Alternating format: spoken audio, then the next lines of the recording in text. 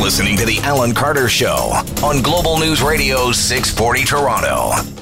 Welcome to the program, and we have an enormous show ahead for you. We have a series of cat stories because, as you know, the internet and much of our modern society is built on cat videos and cat stories, and I have cat news for you coming up. Also, we are going to talk about meat. What is meat? Is it possible to have a veggie burger that is a vegan meat burger? Is that a thing? Can you have vegan cheese? Is cheese, by its definition, dairy? Coming up in the program, your opportunity to weigh in on the words that we use when we describe meat. But I begin with a happy birthday shout out. Happy birthday to Bill Davis. The former Ontario Premier is 90 years old today, and you know, there's a lot of people who think that we could use a little Bill Davis energy in politics today. He was a conservative. He was what we would describe as a red Tory, and he was also very much of the never too hot, never too cold, right down the middle sort of governing that, by and large, has been what Ontario governments are. Every once in a while, we get an outlier to the left or the right. But Bill Davis and his mark and his stamp on the politics of this province continues. Davis was first elected as MPP for Peel in the 1959 provincial election. He was a backbencher in Leslie Frost's government. Under John Robarts, he was Minister of Education. Davis was the 18th Premier of Ontario. He served in that role from 1971 to 1985. He resigned in 85. Here is Bill Davis in 2015 at a dedication of a park near Ontario Place that bears his name. You may know this, that our current mayor, John Tory, who was in attendance that day, actually worked with Davis, was chief of staff in the Davis administration. And here Davis talks about his relationship with his former chief of staff.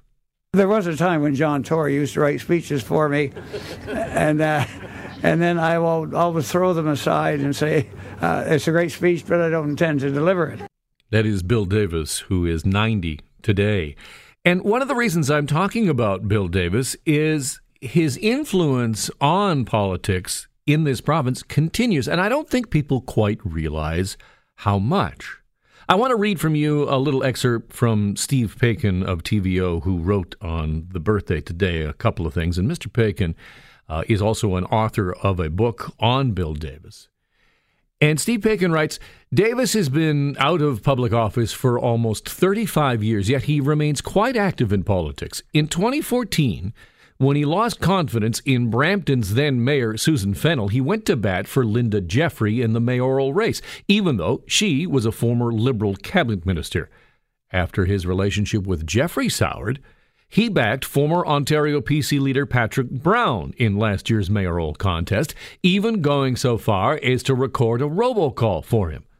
Brown beat Jeffrey by 4,000 votes. That from Steve Paikin, and you can sort of see there that Mr. Davis continues to have an impact and an influence. And in fact, in 2011, when Dalton McGuinty won what he called his major minority, the first person he called upon to come and visit and advise him was Bill Davis, because Bill Davis had operated a minority government, and Dalton McGuinty wanted to learn a few things about how to do that. Not sure he learned all that well, because as you recall, it wasn't long after that Mr. McGuinty was pretty much chased from office, proroguing the legislature.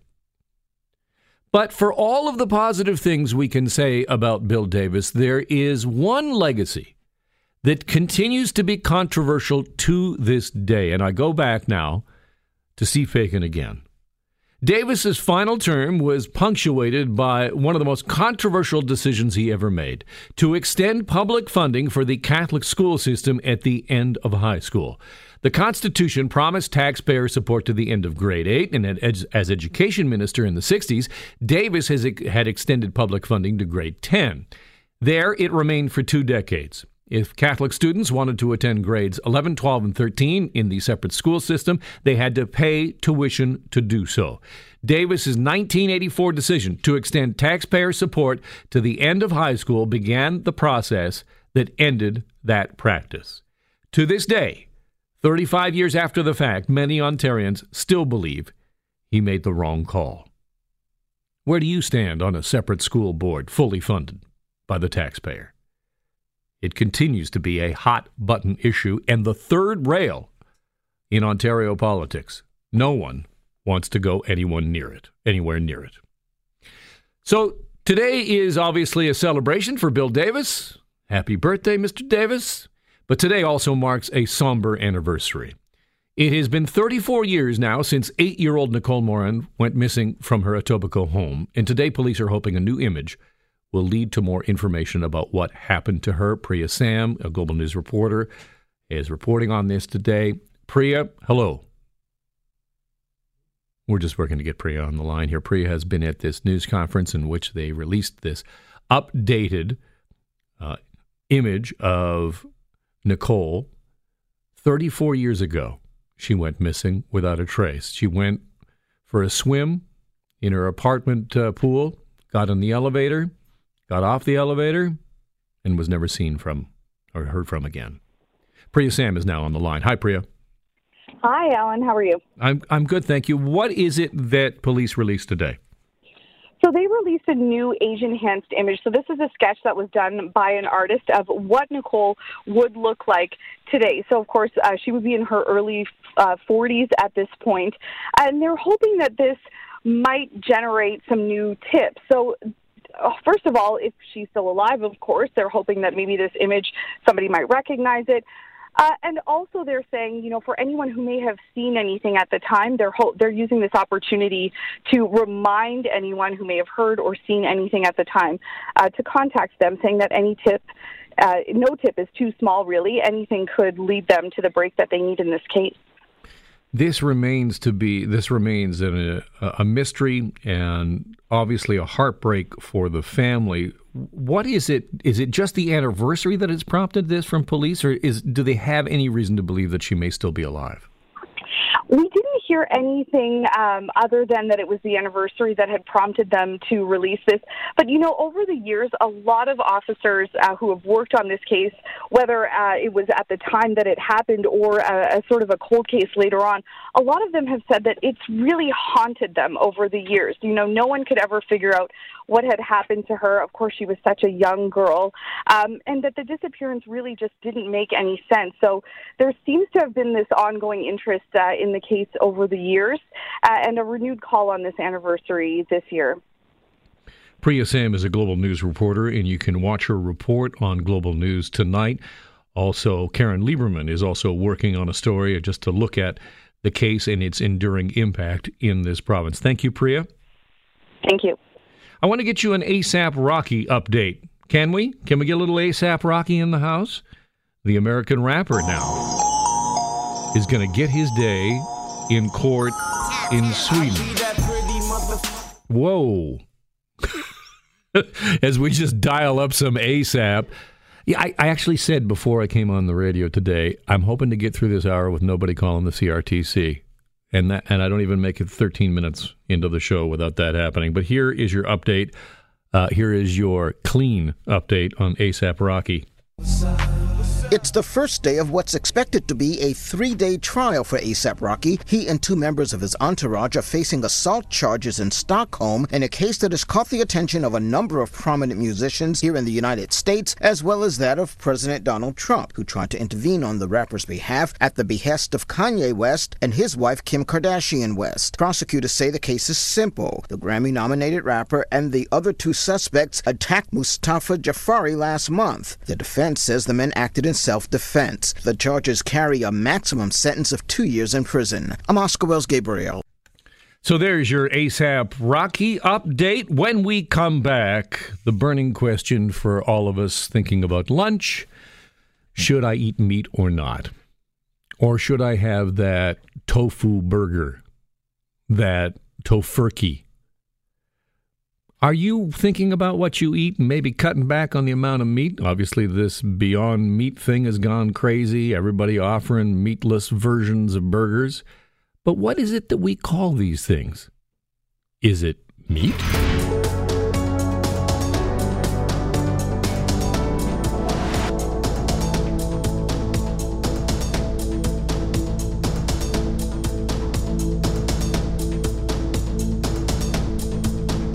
It is time to talk about meat.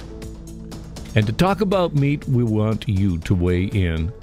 416-870-6400, star 640 on your cell. What do you think about the term burger? Does a burger have to have meat in it? Well, before we get to that, let me tell you this, that Toronto is about to get more vegan fast food, this time straight out of London, Ontario. Global Local Fast Food popped up years ago as a food truck. It still operates. One of the originators of the concept straight up vegan fast food in Ontario. So the menu has something called chicken sandwiches, burgers, and tacos, and breakfast sandwiches. All of them mimic items at your favorite chains, but all are made with plant-based ingredients. A Toronto location on College Street will not have a drive-thru like the one in London, but they are hoping to open one in the GTA at some point. The Little Italy restaurant will be the first Toronto location for this vegan joint. From that to Beyond Meat. Beyond Meat is in for a bumpy ride. The plant-based meat maker reporting some good news Monday, raising its full-year revenue guidance after better-than-expected second-quarter sales, but shares slumped as it turned in a bigger loss than Wall Street forecast and announced another stock sale. That's your stock update on Beyond Meat. It is an absolute darling on the stock market. A lot of people think that that's where the money should be, but when it comes to fake meat, what do we call it? Meat people, that's the actual animal meat people, meaning ranchers, farmers, and lobbyists say, competition from meatless alternatives is welcome, just don't call it meat. In 24 U.S. states, organizations have worked to pass legislation to make it illegal for plant-based foods to be called meat. Supporters for these measures don't want vegan or vegetarian food items to be called burgers, steaks, dogs, cheese, so on and so forth. Well, what do you think about that? Are you confused by meatless meat? Does your meat actually have to have something that once walked on four legs to be able to call it meat? Bill is in Scarborough. Bill, what do you think about the meat debate? Boy, I got to get on your show one day, and you got to invite me. My name is Bill. I own JW Foods. We're a provincially inspected processing facility in Scarborough. But I'll tell you what I think about meat. Meat should be called meat, period. Plant-based should be called plant-based, vegetarian. You don't want to confuse the consumer with what they're consuming. Me, I'm 52 years old. Our company is dedicated to the health industry, so I always tell people a 4-ounce protein is more than enough protein to be consuming at any given time. You shouldn't be consuming more than that. But I do a lot of public speaking on exactly what you're talking about. And this Beyond Meat concept, brilliant guys that created that 3 years ago.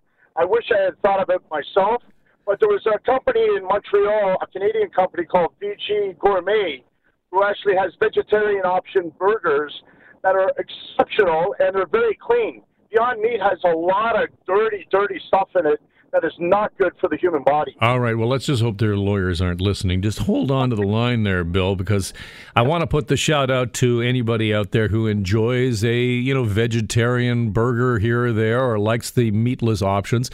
416-870-6400, star 640. Let me run through a couple of things here because I think, Bill, you have an interesting perspective here. Let's just talk about the naming. Could I say on a package, should I be allowed to say cashew steak? No, because it's not a steak. But I said cashew. I didn't say, it's a steak. Maybe it'll be marbled with some kind of, I don't know, plants or something, sort of maybe like a cattail in there. No, you know what? You got to call it what it is. if it's cashew, you got to come up with something that is more creative than a steak. A steak, come on, everybody in society knows a steak is meat. Period. We're confusing the consumer out there, and we got to stop doing that. A lot of the issues that I have with the food industry in this country is the confusion about what we're doing. And I tell my inspector all the time, enough is enough. If I've got to put skinless, boneless on something, and then I've got to say what it is, we've got to really, really be careful on how we're determining what words we're using when it comes to the food industry. We're confusing the consumers, and it's got to stop. You don't think the consumer knows the difference between a cashew steak and I just make this up. I don't think there is such a thing as a cashew steak, but maybe there is. But you don't think that the consumer would know the difference? And we're talking to Bill here. You said you're a licensed processor. What does that mean? Yeah, so we're in the Traceability Act of Canada is very clear, and you'll see a lot of high-end butcher shops saying they deal with local farms. It's against the law in this country for anyone to deal with a local farm unless you're a provincially inspected or a federal processing facility. I see, and that's what you operate. And that's exactly what we are. A farm sells to a licensed abattoir who sells to a provincial or federal plant, which is us. You're right. And then sell it to everybody else. My problem is if I have to follow this system, I'm sorry, everybody else has to step into line. I don't care if you go in the stock market or wherever you go.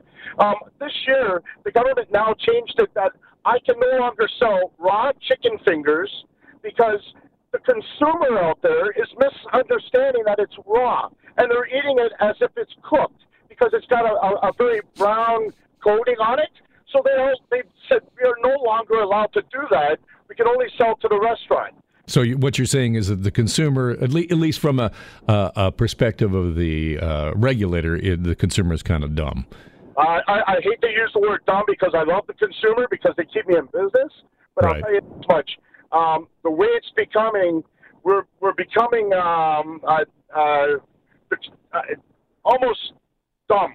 Almost. All right, Bill. Listen, I appreciate that. That's a great perspective. I just want to move on to Adam here. And before I get to you, Adam, I think what's interesting here is you talk about the beef processors and that sort of thing, but you look at the dairy side, right? If you look at the consumption of dairy, it is down significantly from where it was 20 or 30 years ago. And what is up are plant-based alternatives. And so is almond milk milk? Is that milk? Is coconut milk? Or is milk, by definition, something that comes from a cow? And the beef industry, I think, is super worried that if we don't get on top of this now, if they don't get rules now, that they're going to go the way of dairy. And Adam from North York has perspective on that. Adam. Yeah, I've been a vegan since 1990, so this is old hat to me. As far as the dairy industry goes, I think they pressured, at least in the Canadian market, they can no longer call any of the plant-based drinks milk. They have to call them beverages, so that they're, I think, rebrand that. But you see, consumers are smart as they are, and they're buying the healthier products anyways. And the beef industry is feeling very threatened, and they're grasping for straws, and they're trying the same thing as the dairy industry. Don't call it meat. Meat is just a mass. I mean, I remember when I was young, my dad would crack coconuts, and he would say the meat of the coconut. It's just a mass. It's the edible part. So I never defined it. You'd never defined meat as protein from an animal. Absolutely not. And my God, it's spelled right there in English. If it says plant-based burgers, if you don't understand that, then you're probably in Darwin. What about like a tofu dog? If it says tofu hot dog, is that right? Is that offline? Is that out of line rather? Not at all. Not at all. Because you're telling what kind of hot dog it is. There's beef hot dogs, pork hot dogs. This is a tofu dog. There's a soy dog, or whatever. I mean, come on. The consumer's not that stupid. This is the industry panicking. That's all it is. From your perspective, you've said that you've been a vegan for a long time. True. How has the reaction to you and your choice of what to eat when you go to restaurants or you go to families? How has that changed maybe in the last couple of years? Well, they're a lot more vegan-friendly every place you go. I mean, now it's very trendy, and that's obviously a great thing. It's a good thing. And, I mean, back in the day, you know, sometimes I'd get invited to a steakhouse, and if I did end up going, I just get, you know, a salad and baked potato, and I was really happy with that. I was very happy with that. But now you have all kinds of these veggie burger options. So obviously things are better for you, Adam. All right, I appreciate that. I just want to get to one more if I can, real quick here, because Jason's on the line from Dundack, and you are a beef farmer. Your reaction to all of this? Well, no, I totally agree. Why are we calling it meat, or why do they want to call it a burger? They want nothing to do with a burger, but they want to call it a burger. Yeah, it's affecting your industry big time. We're a multi-million-dollar business. People don't realize. Our previous caller said that you guys it's just panic on your part. Well, I guess it is panic, but I'd like to ask that vegan if he's starving to death next week, will he eat a burger or will he starve to death? And I think we all know the answer to that. I don't know if that has anything to do with, you know, industrial raising of beef. I don't think that does. That's a desert island thing. Different, don't you think? No, I don't think so at all. I think it's it's our way of life, and it's affecting our industry very, very big. This plant-based stuff, and no, I'm just asking them that question. I find these vegans funny. You know, they don't want nothing to do with animals or anything like that. But I just asked that question: would he eat it if he was starving? I think people find vegans funny, peculiar, but nobody finds vegans funny. Ha ha. All right, thank you so much. I appreciate it. No, there is no such thing as a funny vegan. I think you have to actually eat meat to be funny. I think that might be a thing.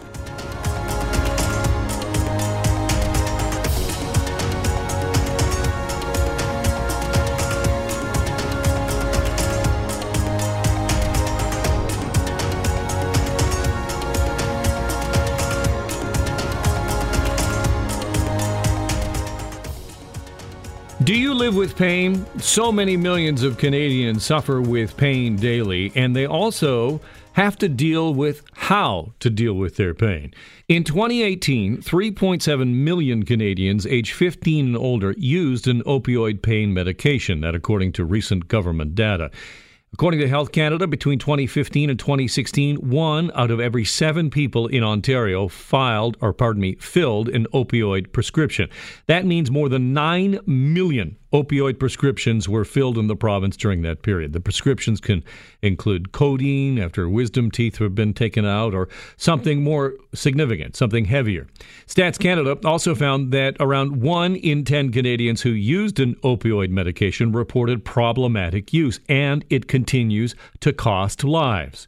From January of 2016 to September of 2018, more than 10,000 people died from apparent opioid overdoses. That's according to the latest government data. Out of all those overdoses, 73% of deaths involved fentanyl or fentanyl-related substances. But behind all of these stats are real human stories of pain and loss, and a growing sense that these deaths were not only preventable, but if doctors and companies and oversight had been in place, that this would not happen. Kaylee Robbins says her brother, Chad, was prescribed opioid medication after suffering a serious injury as a construction worker in Simcoe County. Chad struggled with addiction throughout his adult life, fatally overdosed in 2017 at the age of 32. Here is his sister. When the doctor stopped prescribing them, he didn't know how to function anymore. And so he continued to try and find medications he would go to different doctors, different hospitals, and throughout the years it just progressively got worse and worse and worse. And it got to a point where even like the opioid medications weren't even enough at that point, which then leads to harder drugs. He led to crack cocaine and heroin. And ultimately, it was an opioid overdose that did kill him. The substance that was the most prevalent in his system was morphine, a pain medication. So we go right back to where we started. That is Kaylee Robbins describing her brother's battle to get back to normal after using prescribed opioids. He fatally overdosed at the age of 32 in 2017. Laura Hensley is a Global News Online national journalist and has written extensively about this. You can read her work on globalnews.ca and joins me in the studio. Hi, Laura. Hi, Alan. Unfortunately, the story here, as tragic and heartbreaking as it is not out of the ordinary in this province and in this country. No, definitely. I mean, Chad's story is so tragic, but it's one that I've heard many times reporting this series. And, you know, I heard from one mom in BC who lost her son last year. He was first introduced to opioids at the age of 13. He had a stomach condition and his pain was just so bad. And he developed a dependency by the time he was in high school. And so I think this issue goes, really deep, but it can affect anyone of any age, and it really has long-lasting effects. And so important in all of this, and I believe that we have changed our perception a little bit as a society over the past decade. We no longer believe that the opioid crisis is something that is junkies and drug addicts. We see this time and time again. People with pain issues prescribed these drugs, and then when the doctors say no more, or you can't get that drug anymore, then you have to turn to illicit markets. Exactly. And I think the problem is a lot of people didn't realize how addictive these drugs could be. So in the case of this young boy, really, when he was prescribed, he didn't have the resources when he was coming off those drugs to get that support. So when he was, addicted to opioids and battling his addiction, the resources just were not there to support him. So I think it's a really complicated issue, but a lot of people are introduced to these drugs, they get addicted to them, and then when the prescription runs out, they are left so dependent on them to function that they end up turning to the streets. And I think that's where we see a lot of the tragic overdoses. Here is Kaylee Robbins, who is the sister of a young man who overdosed at the age of 32, talking about precisely that kind of thing.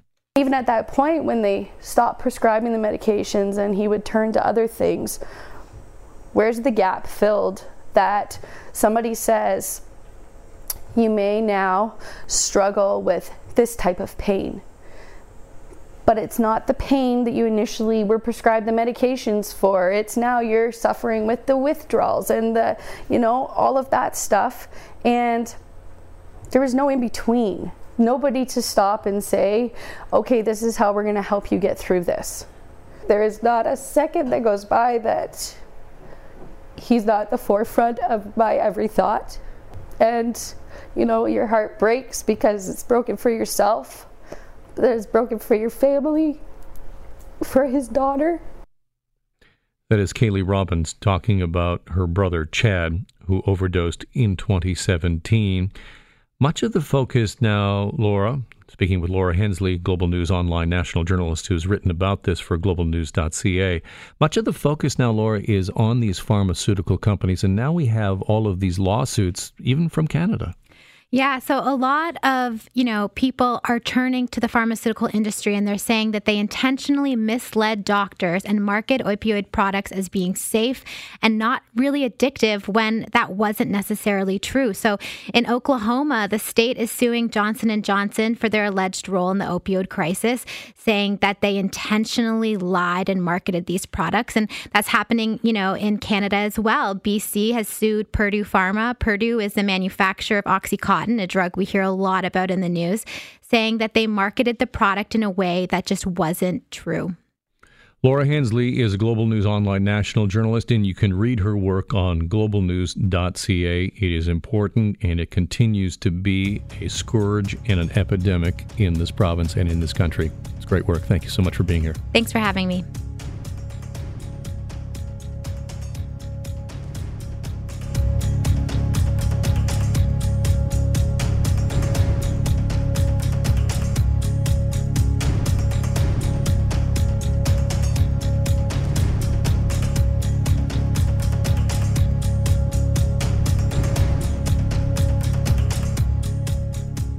I promised cat news. We have cat news. A variety of cat-related stories today, including putting cats to work. This is Ginger. and she is on the job. Ginger is the furry face of Manatee County's new Working Cats program. Spayed and neutered feral cats too wild to be pets are now being adopted to patrol public safety buildings and farms, tracking down rodents and pests. They're not going to be happy inside, and they're not going to be sitting on the couch watching TV with you. These are cats that want to be outside doing something. So we say, let's put them to work. Working cats get food, shelter, a blankie, and room to roam. Like Gilligan over there, who isn't too crazy about humans. Manatee County Animal Services paired Ginger and a few other cats with Sherry Pauline, a paramedic at Manatee County EMS Station number 5 in Bradenton. So Ginger, you bonded you two, right? We did, absolutely. Sherry says Ginger has become a calming friend in the middle of a high-stress job. Especially like a critical call. You know, we have somebody or something to be able to bond to. You're working and the cats are working, but also there's that bond between the both of you. We do.